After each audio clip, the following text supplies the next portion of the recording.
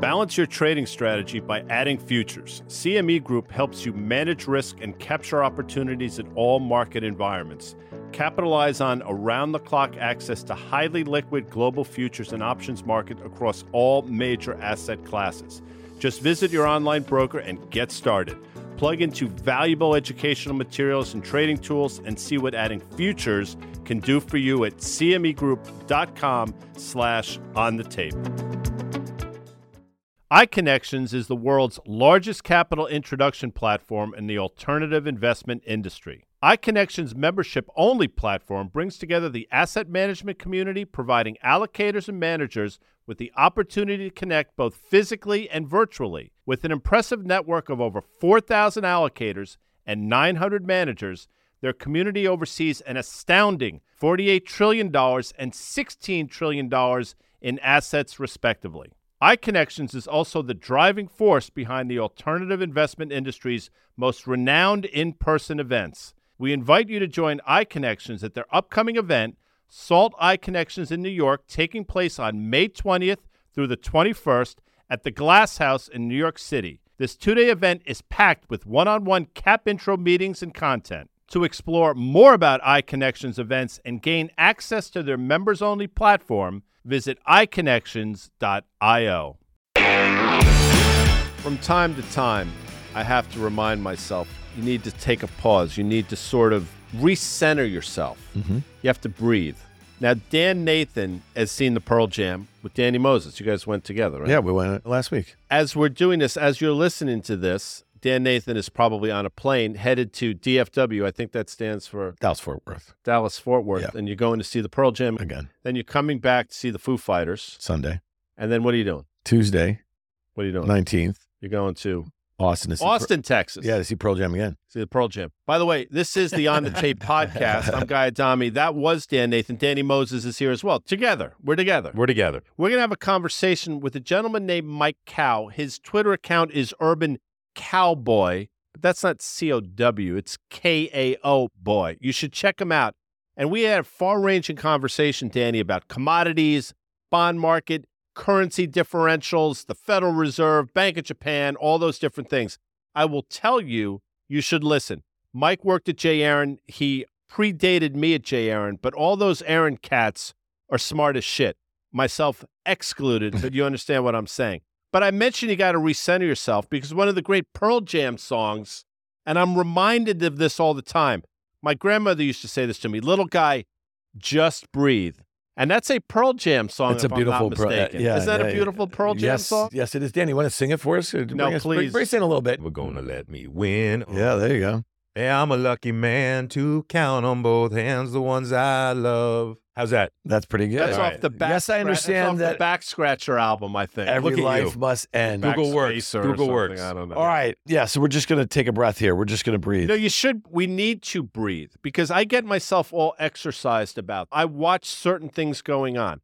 I watch dollar yen breaking down. We're going to talk to Mike Kao about that. I see what's going on in the commodity market. I see what's going on in the energy market. I see our yields going higher. Yet here I am with the S&P back above 4,500. So I just need to take a breath. I just need to breathe, Dan Nathan. Yeah, so we have 4,500. We were 4,600 was the 2023 high. The all-time high was 4,800 in the S&P. That was the first week of January 2022. And Guy, you and I were talking about this a bit earlier. We've seen a whole host of different data. You were calling for a reacceleration in some of the inflationary readings. You thought that might be something that keeps the Fed higher for longer. And ultimately, we might see the kind of knock-on effect with equities. And we just haven't seen it. And like on a day like today, where you just see the S&P just melting up 1% into the close on Thursday, you just say to yourself, the market is just pricing a soft landing. It just, with a VIX at 13 right here, Danny, it's going to break below that. It's going to make two new 52-week lows. I think if you look at the VIX curve, that there's obviously some trepidation looking out a few months or so, but I'm hard-pressed to think that if we get to the end of the month and we don't have a resolution for this United Auto Workers potential strike, if we have the potential for a government shutdown, if we have, from a consumer standpoint, just think about what that might do if we have lots of folks out of work between Detroit and between Washington. And then when you think about a consumer where the savings rate is being drawn down and a consumer, let's say in their 20s or 30s, that after 3 years have to start paying back student loans in October, there has to be some sort of softness that the consumer is about to face as we head into the holiday season here in Q4, Danny. Energy stocks are certainly leading the charge, right? Nat gas, oil, that's not good for the U.S. consumer. Let's keep it simple. ECB went today, they raised 25 basis points. And at the same time, they took down GDP. They gave you stagflation. They basically described it. Germany's actually used the word at this point. You're right, Dan. They're done. And are we done? Are we next? So we're now down to a 3% chance. We weren't going to raise next week anyway. I know that. BOE's next week as well, by the way. The odds, what's happened on the Fed funds curve is that higher for longer is setting in, for sure.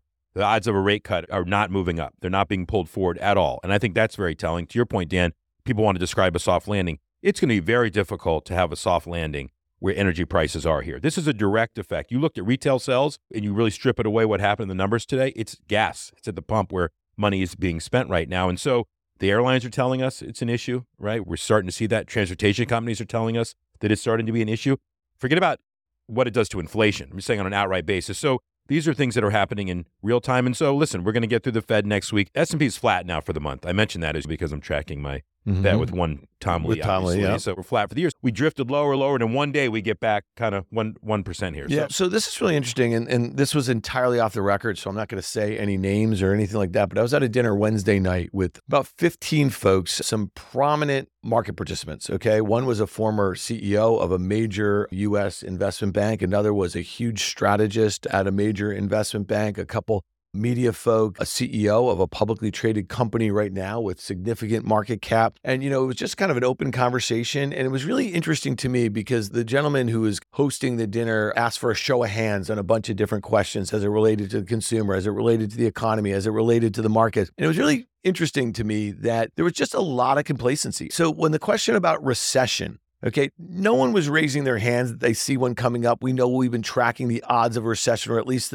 some of the metrics or the statistics that a bunch of strategists or economists gauge the potential for. We've been seeing those coming down. And the handful of folks that actually raised their hand that they see a recession in 2023, even those said it doesn't really matter for the markets. And Guy, I used an expression, it's pretty fascinating that you've used this again and again, that the Fed has alchemied out these cycles. So a recession used to always just be the equivalent of a market sell-off, a correction at the very least, and maybe a 20% drop or so. So it's just interesting that this time last year, the stock market was pricing a near certainty of recession. This year, the stock market is doing the exact opposite, and something's got to give in 2024, in my opinion. Well, it's interesting. I mean, I think people view recessions as a bad, like it's some four-letter word, like it's a bad, and I understand it's not a fun thing, but it's not a bad thing. It's a natural part of the business cycle. But if you think you can alchemy out the recession portion, as you say, Dan, have at it. Of course, the problem is it comes back in spades. You can only do that for so long until it comes back and it's 5 times worse than it would have been. So that's my sort of 2 cents there. And complacency with a VIX below 13, yeah, the complacency is right in front of your faces on your FactSet machine with a VIX now either side of 13, clearly. But in terms of what's going on the ground, there are problems. And Danny, think about this. I'm glad you mentioned the ECB, which, by the way, I think in terms of what's going on, they're probably 6 to 9 months ahead of where we are. They have made the decision that inflation is a bigger problem than their slowing economy. Think about that. So they have to combat one or the other. They can try to get their economy back on its feet, which would require them to probably cut rates. But by doing that, the inflation problem would just get that much worse. So they have decided in all their wisdom that, you know what, damn the torpedoes in terms of the economy, full speed ahead in terms of combating inflation, then they continue to raise rates. So think about what they're up against. And if you don't think it's coming home to roost here, I don't think you're paying attention, Danny Moses. Yeah, listen, the other reason for the S&P acting like this, again, we are still the sexiest game in town. We look around the globe, who has the most growth? It's us. Money's going to come back here, right? It's us. The dollar, obviously, you're seeing it get off the mat again. Strengthening here, it's us, right? So you could argue that's easy. It's supply and demand. Where's money going? It needs to find a home. So I realize that European stocks can rally for a day or two on the ECB being done, but it's not a pretty picture over there, this stagflationary picture, which I just talked about. And again, if we can shift to Japan for a second, I don't want to harp on it for a long time, but it's something that I've failed to mention in all the time we've been talking about Japan. And Peter Bookvar, he's been writing on this ad nauseum. He's been long Japanese banks as long as I've been reading his stuff over the last year. There's a couple of U.S. ADRs which you can own, right? SMFG, Sumitomo Mitsui, and MUFG. MUFG. Mitsubishi, right? MUFG owns 22% of Morgan Stanley, I believe. So if you want that exposure, great. Look at those stocks, what they've done. And why do I bring those up? Historically, globally, banks do well when yield curves are steepening, right? You get to borrow from your central bank at X and you lend at high. We know that the yield curve control, which has been shifting in Japan, we see the 10-year yields moving higher. People are now getting ahead of that end game. And these are the best looking charts you can find in the market. People say, why should I care about? Okay, don't care about the yen. Don't care about JGBs and where the 10-year yields are trading. But you want to do something and act on it. Look at those charts. It's not lost on me that they're starting to get to the levels where they started to begin their experiment with holding their rates down. And it's a big positive because money repatriates back to Japan. Peter Bookvar, you should subscribe to and read all about this, but he's been long these things. It's just something to look at. I think we would all agree that the CEO of NVIDIA is a brilliant man. Yeah, Jensen Huang. Jensen Huang. Very brilliant, very smart man. You just Timing said is that. everything. Did Timing you just is say everything. Do you agree he's a smart man? Of course, He's a genius. genius. He's got to be a genius. Yeah. We have agreed that he's a genius. It was just announced that he sold $27 million worth of NVIDIA stock. 27 million more dollars. Yeah, more, up to $70 million now. 70 Well, million. a bit of a rounding error of what he Okay, owns. well, let's not play the rounding error let's game. Be Let's honest. say, I mean, he made a decision. That's still a lot of money. It's still a lot of money. Yeah. So he's saying, holy Yeah, shit. He take probably some money off his the kids table probably here. need braces or something My like that. point You know what is, I mean? like, if we acknowledge that this is a brilliant man, so he sees something. Now you're going to say, you know what, guy, don't be an asshole. He owns a lot of it. He's diversifying. But I think it's important to point out that at this part, he might be sitting back and saying, holy shit, look what's going on here. I got to take some money off the table. So if it's good enough for Jensen to sell Danny Moses, all right, guys, JH. he owns 86 million I shares. get it. Okay, 86 so let's not make a big deal out of it. Yes, let's. I'll make a bit. It's a lot of he's money. selling So stock. Took stock off the table. Listen, I would have too. It's moved like this. It's not to say it's going down. We would have sold most of it at $110. Yeah, I mean, I would have gone right. I got to short that thing exactly. It's interesting to note this week Oracle was down 13% the day after its earnings and its sales. And again, we spent some time talking about Microsoft into its print in late July and the way Apple reacted to its print. And there was a whole host of mega cap tech stocks that did not act particularly well. There were two that did act well, Google and Amazon. I think they were two of the net underperformers or relative underperformers in Q2, and they've held up. So I just put that Oracle in the kind of footnote category of some of these big cap tech stocks that have seen a little bit of excitement, and I say a little bit. Not that I want to get all stock markety here. Yeah, why not? But this is actually a broader conversation quickly. So Oracle's had a tremendous move. Prior to earnings, Oracle was making an all-time high. Think about that for a second. All-time high in the stock. They report earnings. I get it. Disappointing. Oracle trades at a market multiple. 18-ish, 18 and a half times. 77% now of their revenue is from basically high visibility, recurring revenue stream businesses. Good for them. Historically, that type of stock, that type of company gets rewarded with a premium multiple. Now, we can say they deserve it. That's not my point. So if Oracle, which has high visibility, recurring revenue stream in the right businesses, can go down 14% on a basically okay quarter, what does that tell you about stocks that trade 3 turns of what Oracle's trading? It says that the same thing could happen. So I'm just throwing it out there because if they can take Oracle to the woodshed, they can certainly do it with some of these other names. And look what they did in Netflix, just on a comment that ad sales were slower than expected at a conference that the CFO was speaking at. Again, those are when you're in this type of market and things are priced to perfection, that's what can happen. And so you just got to pay attention. Well, it's interesting about the Netflix and the ad sales comment because one of the things I think that helped this stock over the course of the last year, it had sold off 75% from its 2021 highs to its lows last year was the introduction of an ad-supported model, the crackdown on password sharing. Advertising for a company like this is very high margin, right? You think about how much money they spend on original content. So it is interesting that stock went from $450 about a week and a half ago to where it is right now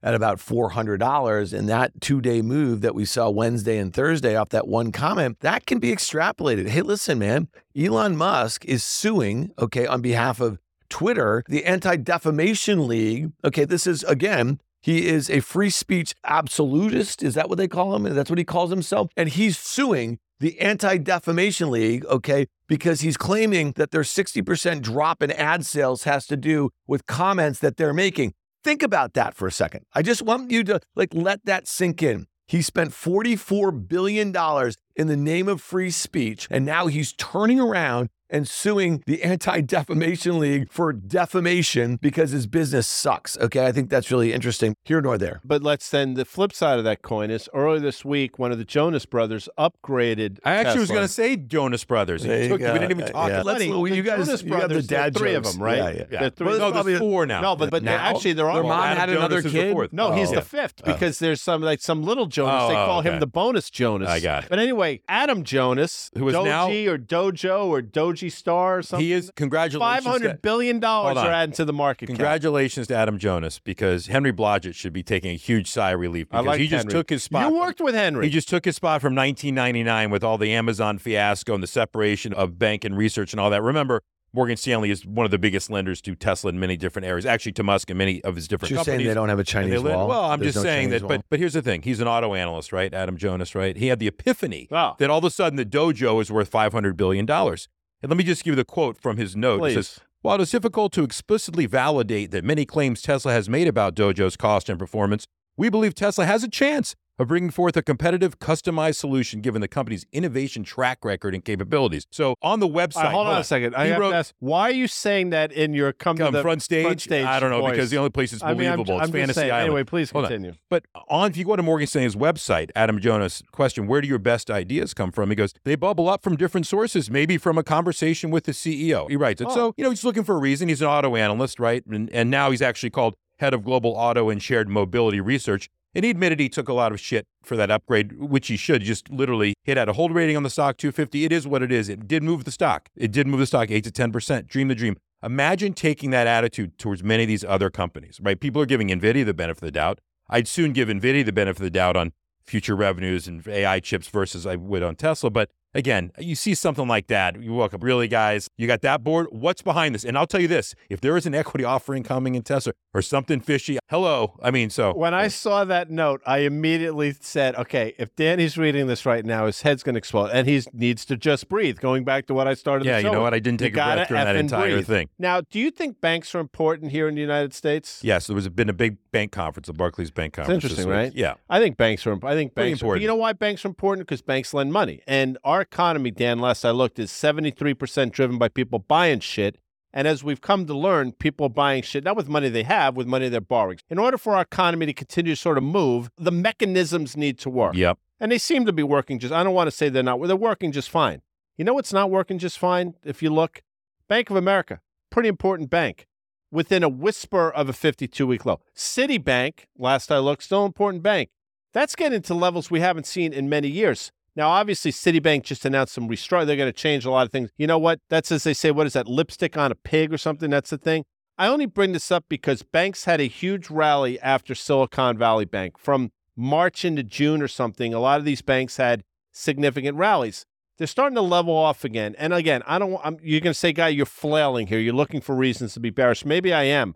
But the bank performance over the last couple of weeks, I think Dan Nathan is telling a bit of a story. Well, listen, if we lost some of the biggest regional banks in March and April because of their inability to match like their held to maturity securities versus the deposit outflow that they saw, and with rates higher for longer, and you think about these large money center banks and you think of the competition for those deposits, I don't know, man. Like, what's going on with Bank of America? What's going on with Citigroup? And I get it if you think about these like vast treasury portfolios they have, but we knew that if rates go higher, it makes it that much harder. And especially, again, there is competition for those deposits for higher yields. At the end of the day, we just had this first IPO, this 50 billion plus. This is the ARM thing. So maybe the IPO market's coming back. There's been some M&A of late. So maybe M&A is coming back. There's a lot going on in the kind of leverage loan market and stuff like that. I don't think we saw anything in Q2 earnings or the commentary from banks that would lead you to believe that their businesses are back. You know what I mean? Not in the kind of 2021 form that they were when we had a bit of a frenzy post that 2020 period. So what are those banks being weighed down on? Danny, you tell me. If we think that like this mismatch of these durations, is that what's going on here? And I guess you could tear into the balance sheets and you could see what's going on here a little bit. But the banks act horrible. This week, they're not so horrible. I'm just looking. The Barclays conference was this week. All the big banks got up and spoke. I think there's safety in the big banks. Now, Citi has its own issues. Bank of America, we know from a balance sheet perspective, has its own issues. To your point you just made about IPO market potentially coming back, those are the capital market banks, Goldman Sachs, Morgan Stanley, and so forth. Those are actually performing okay. I think there's a fine place to hide, right? We talked about that last week on the podcast. The regional banks, to me, there's no point in owning them at this point. There really isn't. They're in absolute no man's land. Now, I'm not saying to go out and short them necessarily, but if you want exposure, and you need exposure to the banks, though, Dan, and eventually people think the Fed is going to be done and so forth, and the yield curve maybe goes through a steepening process, get it through the big banks. But the one area, right, again, I go back to this, is the consumer credit area. Like, what is that going to look like? It's not cataclysmic. It's not horrible. But those are the Wells Fargo, Bank of America. JP Morgan, right, I believe, fortress balance sheet and so forth. Just go read what he said this week. And he's Thank you.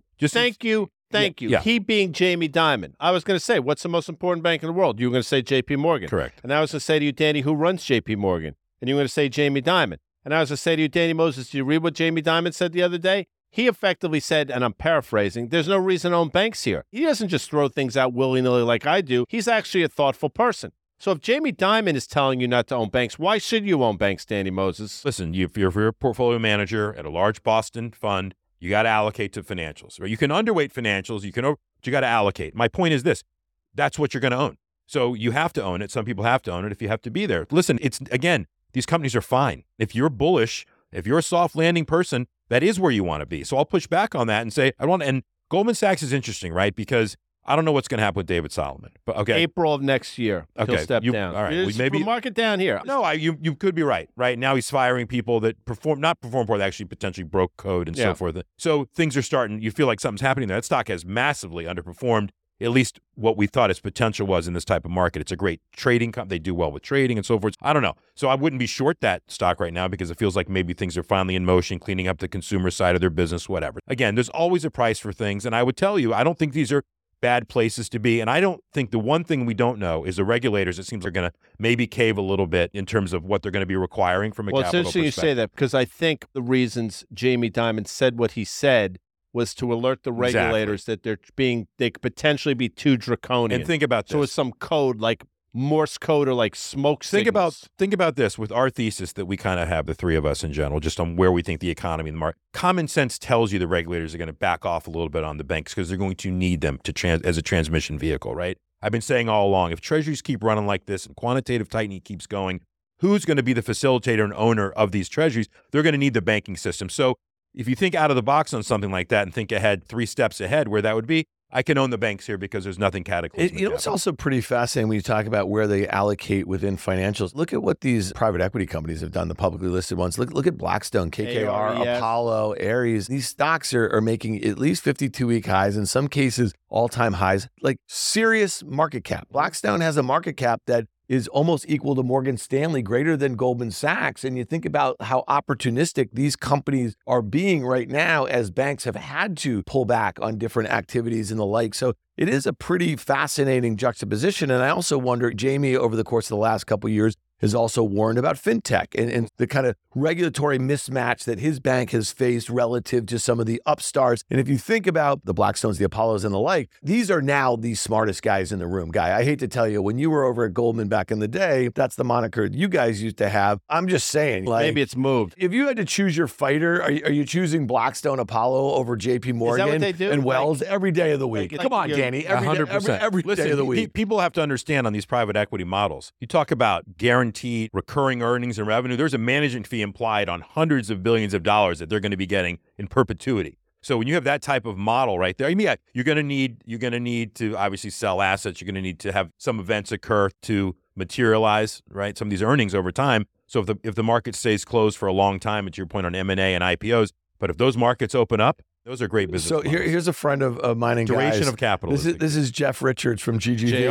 All right, so JR's got mad hops. If he's listening right now, I hope so. But the guy can ball. But the guy was a software entrepreneur in the '90s, and then he's been a VC, college basketball player. Yes, but a very successful VC in the enterprise software space. Sure. So when Danny just described, it's funny, like the recurring revenue model of, let's say, some of these private equity companies, So I lean on Jeff for some great stuff in tech. He's been on the pods a bunch. You've done it with him. You know what he always tags me every once in a while? He just will text me BX. He did it last week. He buys it on every dip. I think it's what. So, that and some of these recurring revenue models in the software space, he loves. For about an 8-month period of time, that was pretty painful, but it's gotten back on its horse. So, by the way, what do they say? Stocks mentioned on this podcast. So one of them was ARES, $32 billion, all-time high this week. Mike Arrighetti. Indulge me. Will you indulge me for a second, Sure. Danny? Dan, will you indulge me for a second? Sure, indulged. My birthday's in December. December 18th. Big one. December 18th. 60. Stocks. Brad Pitt, same day. Yeah, Doc. Same exact day. Keith Richards, 20 years old. So I'm going to be 60. Keith will be 80. I can do that math. Yep. Kiefer Sutherland's born that day. Yep. I can get Katie Holmes. I can go on and on and on and on and on. You know who else is born that day? Christina Aguilera. Now you say, all right, guys, stop it, please. But her famous, one of her, and I have some Christina on my Spotify playlist. I don't believe it. I'm telling you right now. I don't believe it. Okay. I'm telling you right now. Fighter is on my playlist. I love her. I met her at the Super Bowl in Atlanta years ago. But keep going. Really? Yeah, keep going. But one of her songs, I think, was the Genie in a Bottle. Yep. You remember that song? Of course.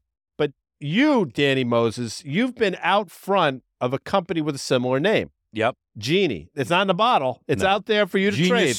Genius Sports, Geni. Genie. Yeah, Genie in a bottle. Genie. That's why I brought it up. Right. I brought it up a couple months ago. I know when it was a gambling company. When it was a $5 stock. Right, and it went to 8. Now it's back kind of that level because Apex, right, the company that it basically merged into a SPAC with that owned it, unloaded 20 million shares. Right, so they took ownership down from 25 to 15%. People knew it was coming. They placed 20 million shares of this company, which trades a couple million shares a day. Yes, it dropped the stock down.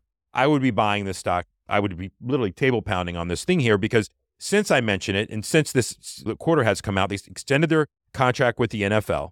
They extended a contract with the English Premier League. They beat numbers and they got it to be free cash flow positive in the back half of the year. And it's just over $1 billion market cap. And the NFL owns almost 10% of the company. And it's NFL season, guy. We'll talk about that in a little bit. GENI here. I backed the truck up on it. By the way, you know who listens to this podcast is the big tall guy from Britain. Wilford Frost. I know. I love Wilford. Yeah. His team is Gunners. Remember that? Yeah. Gunners. I do. I love the I'm going to see a game with him in January at Arsenal. They play in January? Yeah. It's cold there. It is cold. We're going to, And they play the football? Yeah, they're going to play By the way, Crystal Palace.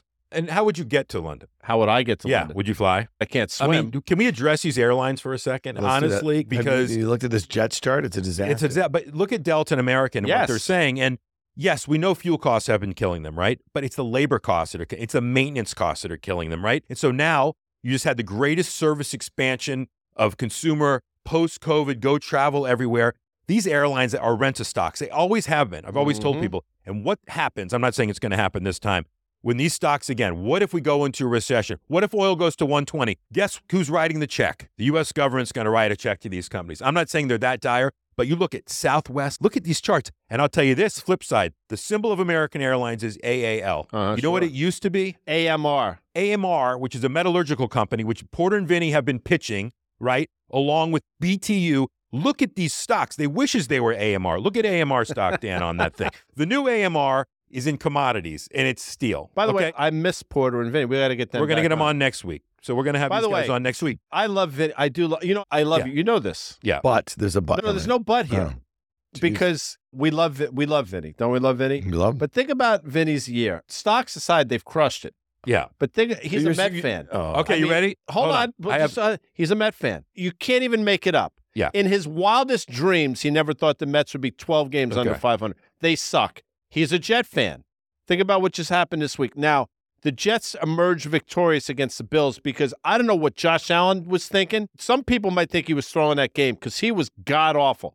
Now, you will say the Jet defense is great. Yeah, I get it. Josh Allen was awful. But somebody tweeted at 6 p.m.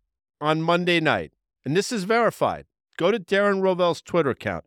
Some person tweeted, in 2.5 hours from now, Aaron Rodgers will tear his Achilles tendon on a rain-soaked MetLife field. And 2 hours and 24 minutes later, that happened. So if you're a Met fan this year, you're miserable. And if you're a Jet fan, you're like, you got to be kidding me. 8:17 p.m., right before kickoff, I text Vinny and Porter. I have this sick feeling Rodgers is going to get hurt. No, you didn't. Swear on my life. He'll tell you. 8:17 p.m. You put the horns? I put the horns because I know Vinny wasn't feeling well. I'm like, Vinny, only thing that could go wrong now for you now is that Aaron Rodgers gets hurt. And literally it happens. And I wrote, gone, sick. Dude, he tore his Achilles. You can ask them. I don't know. I didn't put it on Twitter. I said it to him, but I was half joking because that's what happens to Mets and Jets fans. You know what? Give the Jets credit for coming back and pulling out that game. All right, so back to now. How did we get there, Dan? We got there through the airlines. Blah, blah, blah, Jets, blah. very good. So let's take a look at Delta, for example. And we talked about this on Fast Money. I thought there was a very good chance that Delta, and this is going back months, would trade up to about $49. You say, what's $49? $49 was the high basically in March of 2021. Guess where it traded up to? $49.81. As we sit here today, Delta Airlines is sub 40. You said it just 5 minutes ago. Yeah. You said you got to trade these stocks. If you get down to about 37.5, you buy it again. Why? And you trade the rate. Why? Because that's how you trade them, But Danny. oil is how now, you trade them. Okay, you're negative on the consumer. 100%. And you think oil's not going to get crushed. No, it's not. So why would you own these Trading stocks? vehicles. Okay, I'm not saying that they're not. I'm saying you can trade the inflection. See, I'm saying along. people say term. we always agree on everything. We're not agreeing right now. We got to get to something else, Dan, where all these stocks trade in the dark pools and high-frequency trading. Wait a second. Yeah. Well, I know a high-frequency trading company.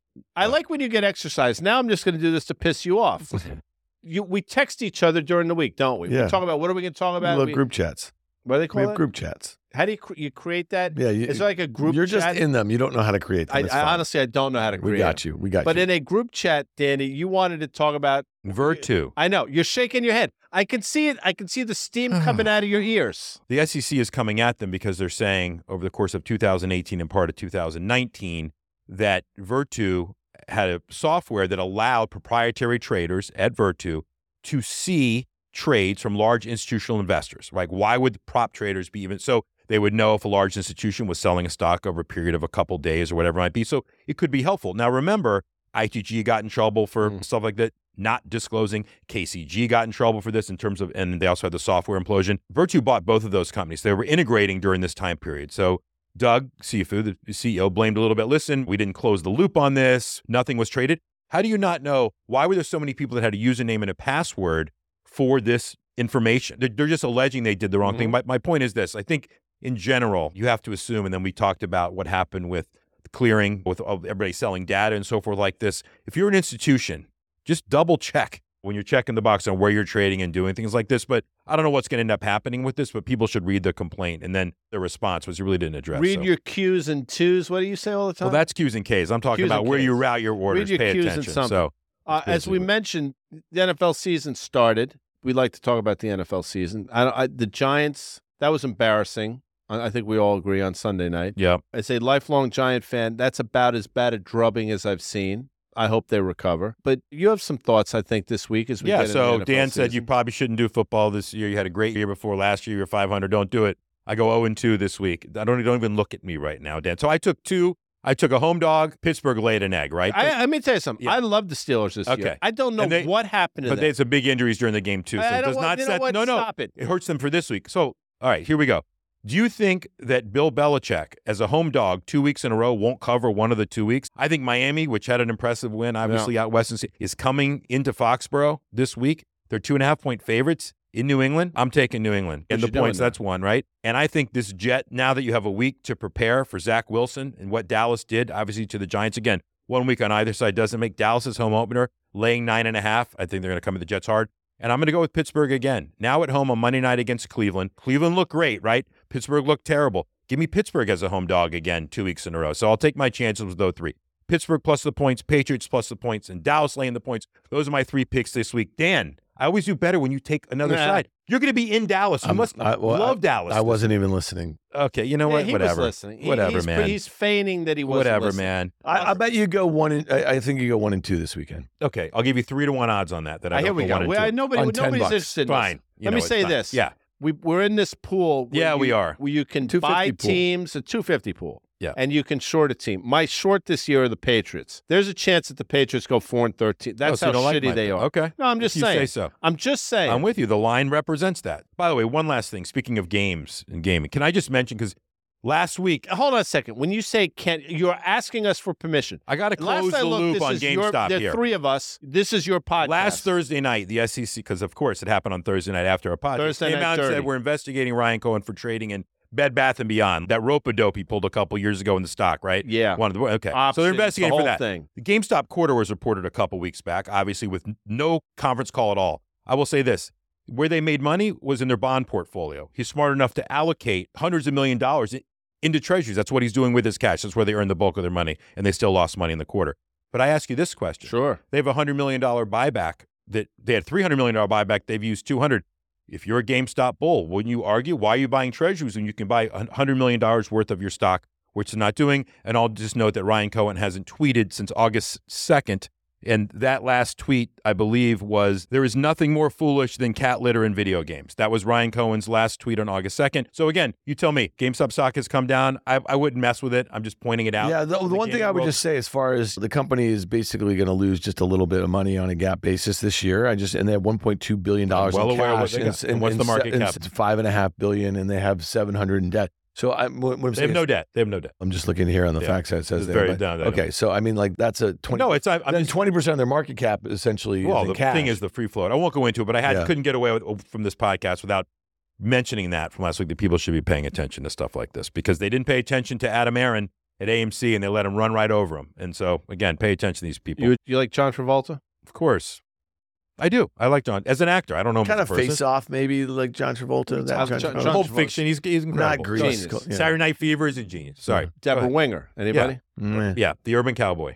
Look at you, Urban Cow. That's the movie they're in, Yeah. Urban Cowboy. Yeah. But that's Cowboy COW, boy. Right. Lassos and stuff. When we come back, we have the real Urban Cowboy. That's Mike Kao, K-A-O. So stick around.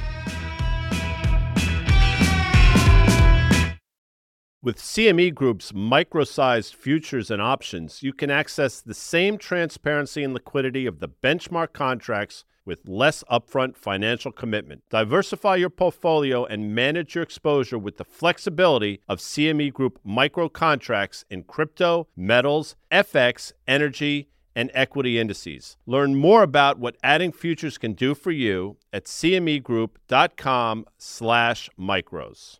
iConnections is the world's largest capital introduction platform in the alternative investment industry. iConnections membership-only platform brings together the asset management community, providing allocators and managers with the opportunity to connect both physically and virtually. With an impressive network of over 4,000 allocators and 900 managers, their community oversees an astounding $48 trillion and $16 trillion in assets, respectively. iConnections is also the driving force behind the alternative investment industry's most renowned in-person events. We invite you to join iConnections at their upcoming event, SALT iConnections in New York, taking place on May 20th through the 21st at the Glass House in New York City. This two-day event is packed with one-on-one cap intro meetings and content. To explore more about iConnections events and gain access to their members-only platform, visit iConnections.io. So as many of you people have gotten to know, I worked, not at Goldman Sachs, Danny Moses, although it was Goldman Sachs. I worked at J. Aron, which was the commodities currency group within Goldman Sachs. So we were Goldman employees, but when the phone rang, you didn't answer the phone Goldman Sachs, you answered the phone J. Aron. As a matter of fact, you answered the phone Aaron if you really wanted to be an asshole. That was the day. So with us today, and this is a thrill for me, and it will be for our audience as well, is Mike Kao. Now, Mike worked at J. Aron a few years prior to me. He worked on the Goldman Sachs Commodities Index, the GSCI.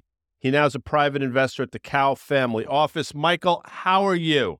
Oh, I'm great. Thank you guys for having me. It's a real pleasure. No, it's a pleasure. What a small world. It's a pleasure for us as well, because first of all, if you don't follow his Twitter account, Danny, you're doing it wrong. Is that correct? You are doing it wrong if you do not. You've gotten to follow this, and the stuff you put out on Twitter is fantastic. Let's get right into it, because I've said it for a while, Mike, and I'm curious as to your thoughts. The 21st century is going to be littered with villains. I think at the top of that list are going to be central bankers. Not that they're bad people, but I think the havoc that we're seeing now in terms of bond markets, currency moves, to a certain extent, commodity moves, inflation problem, what's going on in Japan, blah, blah, blah, is all at the foot of central banks. So maybe speak to us about, if I'm right or wrong, one, but the environment that you think we're finding ourselves in right now. Having the commodities background at the very beginning of my career, in a way, kind of colors my worldview a little bit. So I think back in 2021, I wrote extensively about how the setup for oil was very bullish in terms of geopolitics, but also the supply demand balance, the whole macro setup, and that the oil bull market would then cause the Fed to become very vigilant and start raising rates aggressively. Those were two big calls that I got right in 2021 and 2022. My view is that oil, because it is the most important commodity in the world, it is a primary factor of production for so many different things. My view is that oil is what started what I call the inflation conflagration, right? And it then leapt into other sectors that are much stickier with certain structural setups that I view as dry tinder, if you will, and oil was the spark. And so as we fast forward to today, we have this situation where I recently wrote a piece paying a little homage to my favorite band, Metallica. I called it the four horsemen of U.S. resilience and why these factors are making the Fed's job pretty difficult.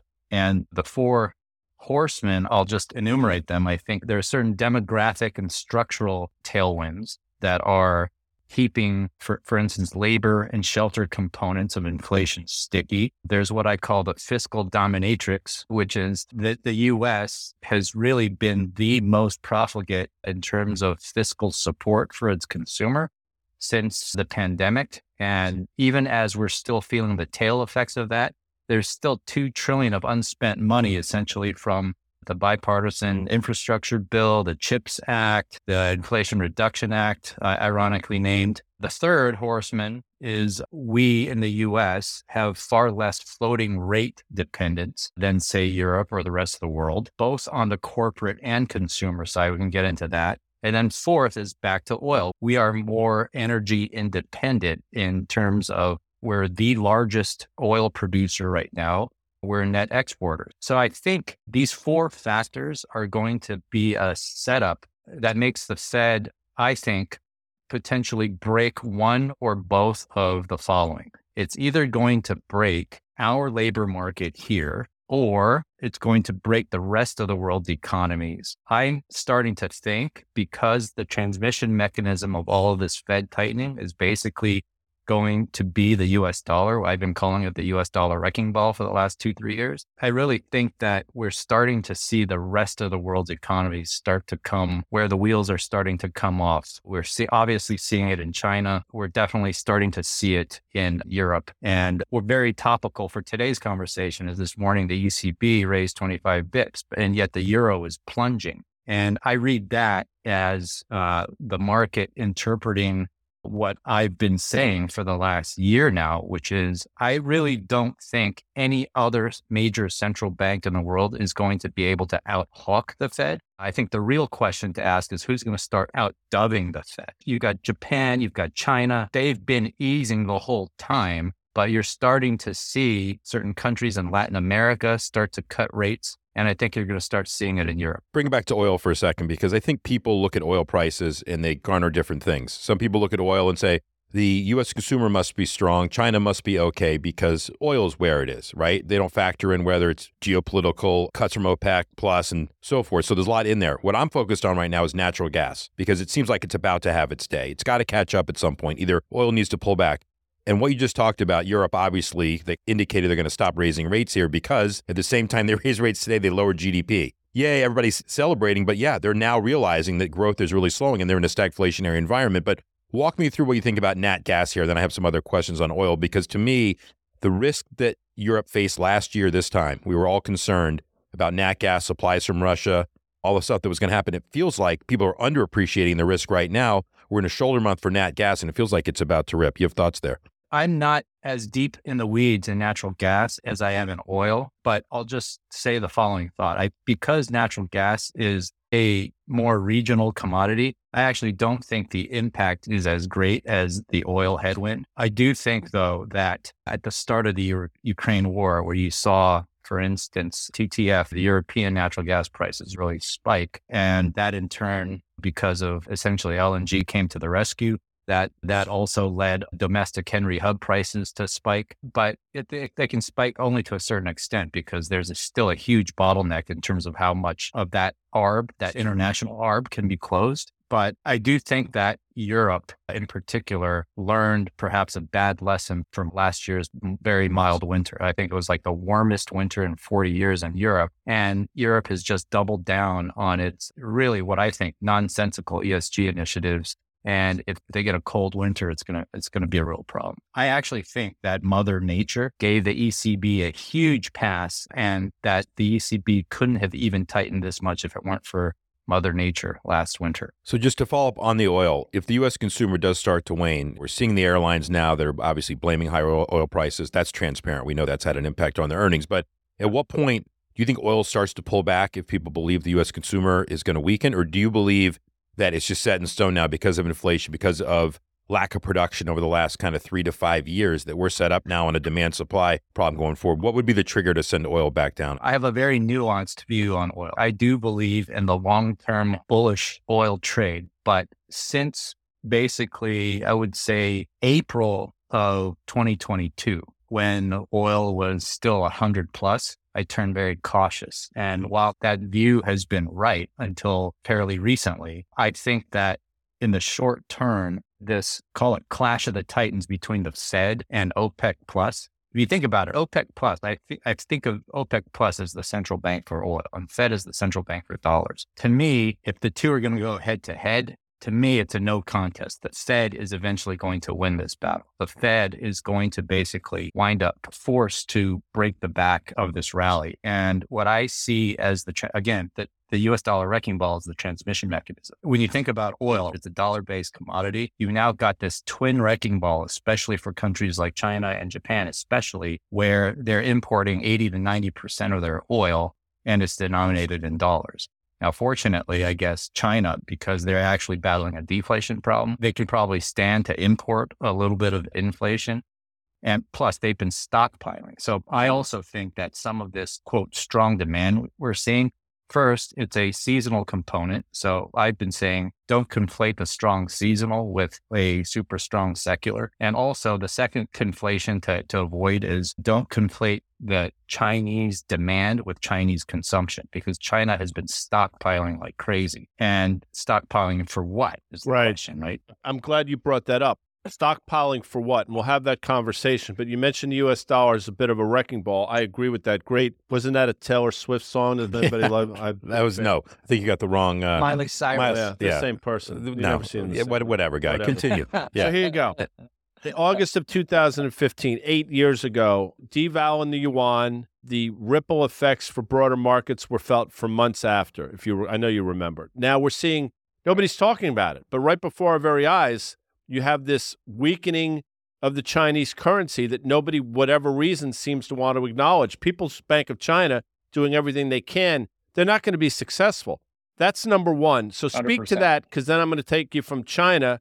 I'm going to go to Japan. So just let's talk about the yuan for a second, the importance or lack thereof. So actually in March, I'm gonna take a little bit of credit here. In March, during the height of the regional banking crisis, I actually wrote a thread called Ball in a China Shop. And that was a play on the US dollar wrecking ball. And I said that, look, I think this regional banking crisis is going to be relatively provincial compared to the deflationary impulse that's going to come out of China.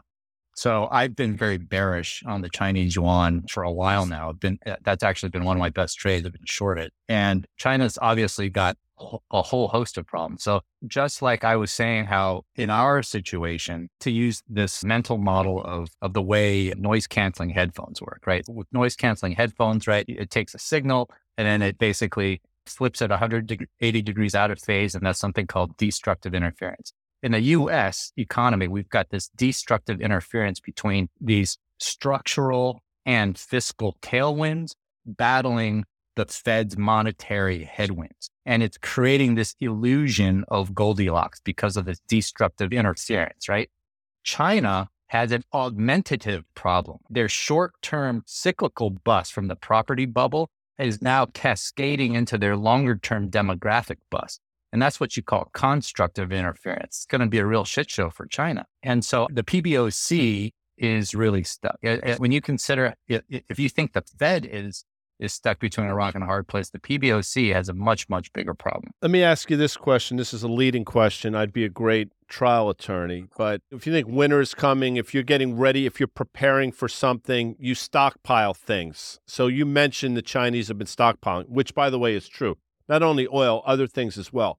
What are they stockpiling Grains. for, in your opinion? So that's the concern, right? Especially when you also know that their youth unemployment is almost 22%. At least, mostly probably, male unemployment. probably much higher than that, That's but right. yes. That's right. And mostly male unemployed, right? So the obvious implication is that they're stockpiling for some sort of kinetic escalation across the Taiwan Strait. So that's a huge concern. And when you consider the economic challenges facing the CCP, China and Xi probably feel like a cornered beast. That's exactly and right. What better way to create a, quote, wag the tail situation than to say, hey, you know what, stir the nationalism and basically do something, especially while we're still distracted by Ukraine. Now, it's interesting you say that, because people will push back and say this is the worst time for them to do something, given that they're wounded. And I've said for a while, and by the way, President Biden actually alluded to this about 3 weeks or so ago, that a wounded China potentially could be prone to do what, I'm paraphrasing, irrational things. So I think the worse things get for them, this is just my opinion, the more likelihood there are to do something. By the way, go through history, that's not unprecedented at all, Danny. No, not at all. I'm looking at gold prices over in China versus where they are in the rest of the world. And now you're trading, I think, at a very large premium. I think it's 6%. I think if you want to look at it like that. So why are they stocking up on gold as well? Now, there could be restrictions, the ability to buy stuff overseas. I get it, but that kind of falls in line with what you're talking about in terms of being concerned. And I've said for a while, Michael, that geopolitical risk in general just is underpriced throughout the world. I really haven't understood that, how it hasn't made its way back into the market. It shows itself in certain commodities. It may be showing itself in oil and other things potentially, but it just doesn't feel like it's priced correctly. You have thoughts in general on just volatility, in general, how it's just been so tame for such a long period of time, and it feels like there's a massive disconnect there. I 100% agree with. And like in February, I was invited to go present a paper at West Point. And the name of our paper was called U.S. Dollar Primacy in an Era of Economic Warfare. The economic warfare part is where I want to go with this, because in our paper, we basically said, look, we've been over-relying on all these sanctions that encourage this active seeking out of alternatives to the U.S. dollar. Now, I don't think that any of these BRICS initiatives are going to work. But in it, we also talk about how, because of the rising geopolitical tensions, it's time to really focus on aligning our geopolitical strategy with our economic strategy. And that's something, if you think about, okay, so the U.S. Army War College has this interesting framework to look at national power. There are 4 pillars of national power. The DIME framework is diplomatic, informational, military, and economic. So if you think about it, we've got very well-constructed government apparatus around the diplomatic, the informational, and the military part. There's no cohesive economic force, right? So here's a good example of how one hand doesn't talk to the other. On the one hand, the administration is doing the right things in terms of trying to hamstring China's efforts in chips with targeted export controls, the CHIPS Act, et cetera. But on the other hand, you look at our energy policy. Why the hell have we taken our SPR down to levels not seen since 1981 and allowing China to stockpile it at our expense? Why are we doing that? That's insane to me. One hand doesn't talk to the other. And that is one of the problems with a sort of free market system in terms of the economic part of it, right? There's no government apparatus around that part. How important is the SPR? We're at levels we probably haven't seen. You know the numbers better than I do. I would imagine it's 40 or 50 or so years. It's a national security concern without question. At a certain point, the administration looked like geniuses in terms of commodity trader lens. They sold crude at effectively the highs. A month and a half ago, 2 months, crude was $65. They looked like they were going to have the greatest commodity trade since Gary Cohn squeezed the aluminum storage market at Jay Aaron, going back to Jay Aaron. But with that said, it's getting away from them now. And the farther that it gets away from them, the more difficult this becomes.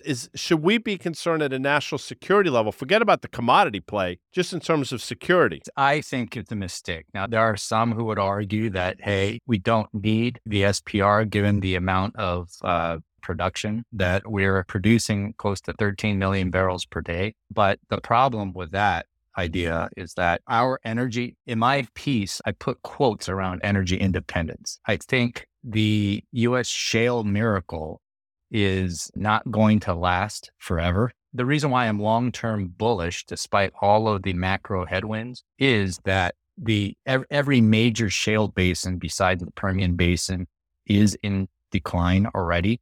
I think the Permian is still growing, but it's not going to grow forever. And it's amazing how even when we are net exporting as much as we're exporting, back in 2021 or 2022, when I was bullish oil, I basically said that the independence part of it is still a bit of a facade because our shale grades are primary light grades, as you know, Guy, but our refinery system is tooled to handle much lighter grades. So even though we're net exporting all this light sweet grades, we still need to import the heavies to blend. You remember when Granholm was talking about stuff like export bans, when oil went to 140, they were talking about export bans. I'm like, okay, if you did something like that, you would actually blow the price of gasoline out of the water because we'd wind up having to import everything from the Middle East. So that's something. Lack of understanding how, the refinery world works here in the United States. First of all, Michael, you can speak to this. I don't think there's been a new refinery built since 1972 or 73, which is just amazing. So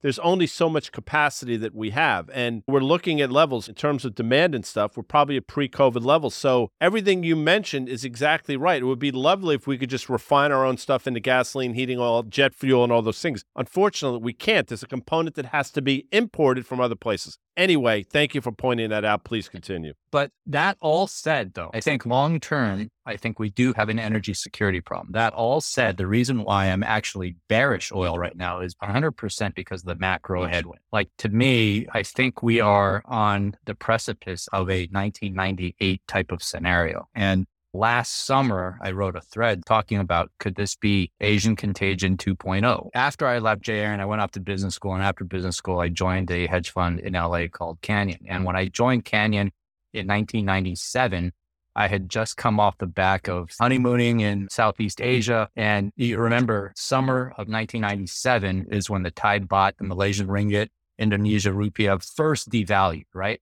But it took 18 months for that to metastasize into something much more sinister, which, as we all know, it led to the Russian default in October of 98, and then LTCM collapsed at the end of 1998. So I think that we saw the first manifestation of the US dollar wrecking ball last year, and then everybody was ready to basically say, okay, you know what? The dollar has peaked. The Fed's hiking cycle is over. And then I started writing about this saying, not so fast, because look, if you believe that the currencies are driven by interest rate differentials can widen, not just because the Fed is hiking faster than the rest of the world. They can also widen because the rest of the world is outdubbing faster than the Fed. And at the top of this conversation, I basically gave you the 4 reasons why I think the U.S. economy is more resilient than the rest of the world. And that's exactly what's going to happen. I think every other major central bank is going to wind up outdubbing the Fed, the US dollar wrecking ball. We don't know exactly where or what it's going to break, but I'm pretty sure something's going to break. Normally, correct me if I'm wrong, dollar correlation to oil is strong dollar, weaker oil. In this case, we're getting both. We're getting a strong dollar and strong oil. To your point, things are out of whack here. It ties the hand, I believe, of the Fed. Obviously, if they want to turn dovish, all you're going to do is inflame oil prices even higher to that point. So they're somewhat trapped. 100%. And more to that, I want to shift over to Japan, what you just brought up, because we've been talking on this podcast for a long time why people should be paying attention to the yen in particular for all the implications that it has. You can see it obviously as the dollar strengthens, the yen tends to weaken anyway, but they have their own fiscal issues there. I don't believe, and Guy doesn't believe, that people are paying enough attention to what's going on over in Japan. And it feels to me like, and you can go back to your days of carry trade and what that means to global liquidity in the markets, but to your point, most blow-ups start with a currency of some kind, right? And it feels like that one's right. What are your thoughts going on in Japan right now, and how is this going to end? Because it just feels inevitable the yen's about to just collapse. It's already been a slow train wreck there. And I think that there was much hullabaloo made of the whole YC tweak where they widened the band. But I mean, I called it like the weak tweak because look, no sooner had they had they said that, like within, I think, less than a week, they were out basically buying JGBs again. I think 2 days. Yeah. The YC is the event horizon of a black hole, right? Once you're crossed there, you're just going to get spaghettified and sucked in. And what's the exit strategy? I really don't know. And to tie this back to oil, by the way, I tweeted out last week, I said, the YCC equivalent to OPEC, by the way, are these 3 or 4 production cuts they've done. How is Saudi Arabia specifically going to be able to subsidize all the other cheaters within OPEC, like Iran and UAE and Russia, frankly, at 9 million barrels per day of production when they were producing as much as 12? How are they going to keep unilaterally doing that, especially when global demand starts really falling off a cliff because of these twin wrecking balls of higher prices and stronger dollar? Here's the thing what worries me as a longer term bull. Full disclosure, my oil exposure is I have a long-term bet through this oil private equity. That's kind of a self-liquidating private equity. So I'm talking against my long-term book here. I'm very concerned in the short term because if you think about OPEC Plus's tool, their tool, which is supply cuts, is a demand restrictive tool, just like the Fed's only tool, which is the front end of the yield curve, is also demand restrictive.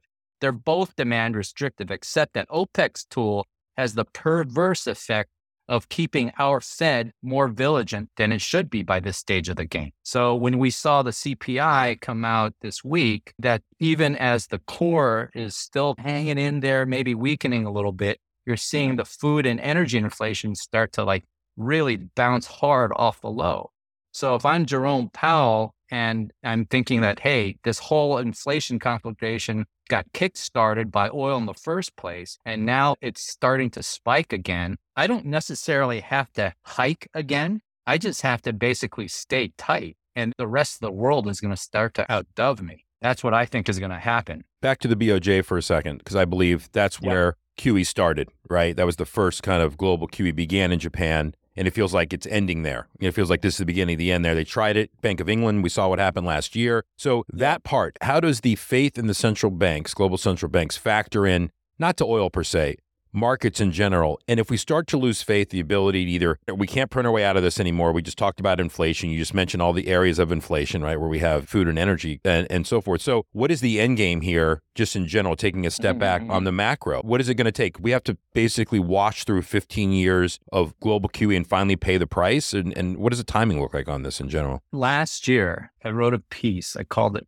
Geopolitical Mosh Pits and Sovereign Endgames. And I basically said that, okay, look, we're in this sort of every man for himself type of world where you've got every central bank dealing with its own sort of inflation problems. I asked the same question, where does this all end? And if you play it out to the true end game, Japan obviously is on the forefront of experimental policy here, right? Their debt to GDP is higher than everybody else's. And the amount of JGBs that the BOJ owns is higher than any other central bank with respect to its sovereign bonds.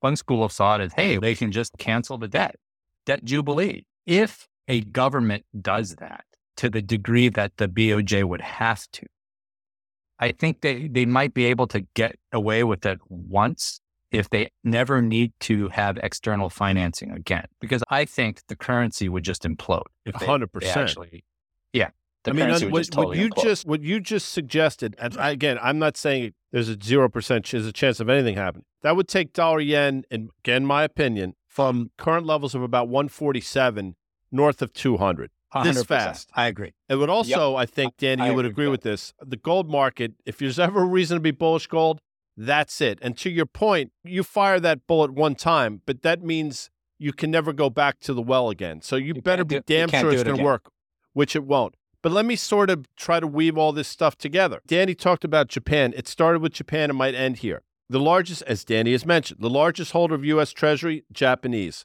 Our yields are going higher. There's some disconnect between, and you wrote about this, Michael, the volatility index, which is broken, and the bond market in the form of the TLT, which is telling a story. 10-year yields now in this country are approaching 4.3%, levels we last saw in October of last year. I still think yields are going significantly higher here for the wrong reasons, because I think the market is demanding a higher yield to buy U.S. Treasuries, as they should. That's not bullish. On top of which, the yen, which the Bank of Japan will try to defend, but you know what? They can't do it. They tried earlier this week with some language. It didn't work. To the extent that the yen continues to weaken, that's not a good thing. Dollar strength against the yen, the yuan breaking down. The ECB, think about how screwed they are. They're raising rates, understanding that their economy in Europe is a shambles because inflation's a bigger problem than their economy. These are all factual stuff. I'm not making any of this shit up. This is all happening right before our very eyes in real time. I don't even know if you can comment on that, but that's what I'm looking at right now. So I'm not as doom and gloom about U.S. Treasury yields spiking to the moon as much as you are, maybe, because here's the thing. I do think that U.S. Treasuries, despite all the BRICS talk and all the talk about everybody, all these central banks needing to sell U.S. Treasuries, I do think that it is still the primary central bank reserve asset. And it's evident by this, what I call this sort of flight to safety premium that's still embedded in longer term treasuries. I just pulled up a chart on Koifin. I think it's interesting. I wish I could show it with you, but I'll describe it. I think the bear steepening that we're seeing right now, a lot of people are ascribing it to the refunding surprises, maybe central banks selling U.S. Treasury reserves to bolster their currencies. All of that could be true, but I would argue that the level of our yield curve inversion is still fundamentally mispriced than most of the world. Right now, I'm looking at 2s 10s. Okay, I'm going to do 2s 10s for 5 different countries. U.S. 2s 10s right now is negative 70 bips. Okay, German 2s 10s is negative 56 bips. Now, China 2s 10s is positive 42. Italy's is positive 49, and Japan's is positive 69. Okay, so just think about that for a second, and then think about where each country is from an economic perspective. We're the strongest out of those 5. Why is our yield curve the most inverted? And by the way, this is after significant bear steepening. Our 2s 10s just 2 months ago was something like negative 105 or negative 110. So we've bear steepened. So I think that part of the reason for this is that our 2s 10s has been inverted because there has been this sort of flight to safety premium embedded in our long bonds relative to the rest of the world. That's why we have a huge benefit in being the world's reserve currency and reserve asset. That could change at some point. But one thing to close the loop on the Japan talk, one thing that we've certainly all learned is that it can be kicked a lot longer than a lot of people think, because who would have thought that the BOJ could still get away with what it's doing even to this day right now? They're basically saying, okay, with CPI cresting 3%, we're still okay with keeping JGB yields at, 20, 25 or 50 bips? They're going to go to 100 now, so the range is 50 to 100. But obviously, as soon as it got to 60, they scream bloody murder, and then they'll say we'll be there at 65, 7. Now we're north of 70 bips. We'll continue. And by the way, the other sovereign endgame that we didn't talk about, and this has been done in certain emerging markets, post J. Aaron, I was doing capital structure arb and restructuring. I'm familiar with the bankruptcy process on the corporate side. Now, in a corporate restructuring, you basically wipe out the debt and the debt becomes post-reorg equity. And the value of the post-reorg equity is completely dependent on the quality of the assets on the left side of your balance sheet. If you basically focus that mental model onto the sovereign model, then it comes down to what countries have the best national assets. Once again, the U.S. reigns supreme here in terms of geographical assets, natural resource assets, food availability, abundant food availability in an endgame scenario. And by the way, I don't think we're actually going to see this endgame scenario in our lifetimes. I think these are long processes. But even if we did, in that sort of restructuring model where you have to extinguish debt and somehow offer warrants on the left side of the balance sheet assets, the U.S. has a huge advantage vis-a-vis the rest of the world. And I think that's part of the reason why I think that the U.S. dollar system and the U.S. Treasury bond is going to continue to have a safety bid to it. Follow him on Twitter at Urban Cowboy. That's Urban Cow, but that's Kao boy, just to be clear. And I got to tell you something. There's a lot of shit out there on Twitter, Danny. As you know, tell you what, your account, Michael, is not. Your account is must watch. I look forward to seeing your posts. So thank you for joining us here on the table. It's been thank an you absolute so much pleasure for having having me. you. Real pleasure. Thank you, guys. Thanks again to our presenting sponsors, CME Group, iConnections, and FactSet. If you like what you heard, make sure you hit follow and leave us a review. It helps other people find the show, and we also want to hear from you. Email us at contact@riskreversal.com. Derivatives are not suitable for all investors and involve the risk of losing more than the amount originally deposited and any profit you might have made. This communication is not a recommendation or offer to buy, sell, or retain any specific investment or service.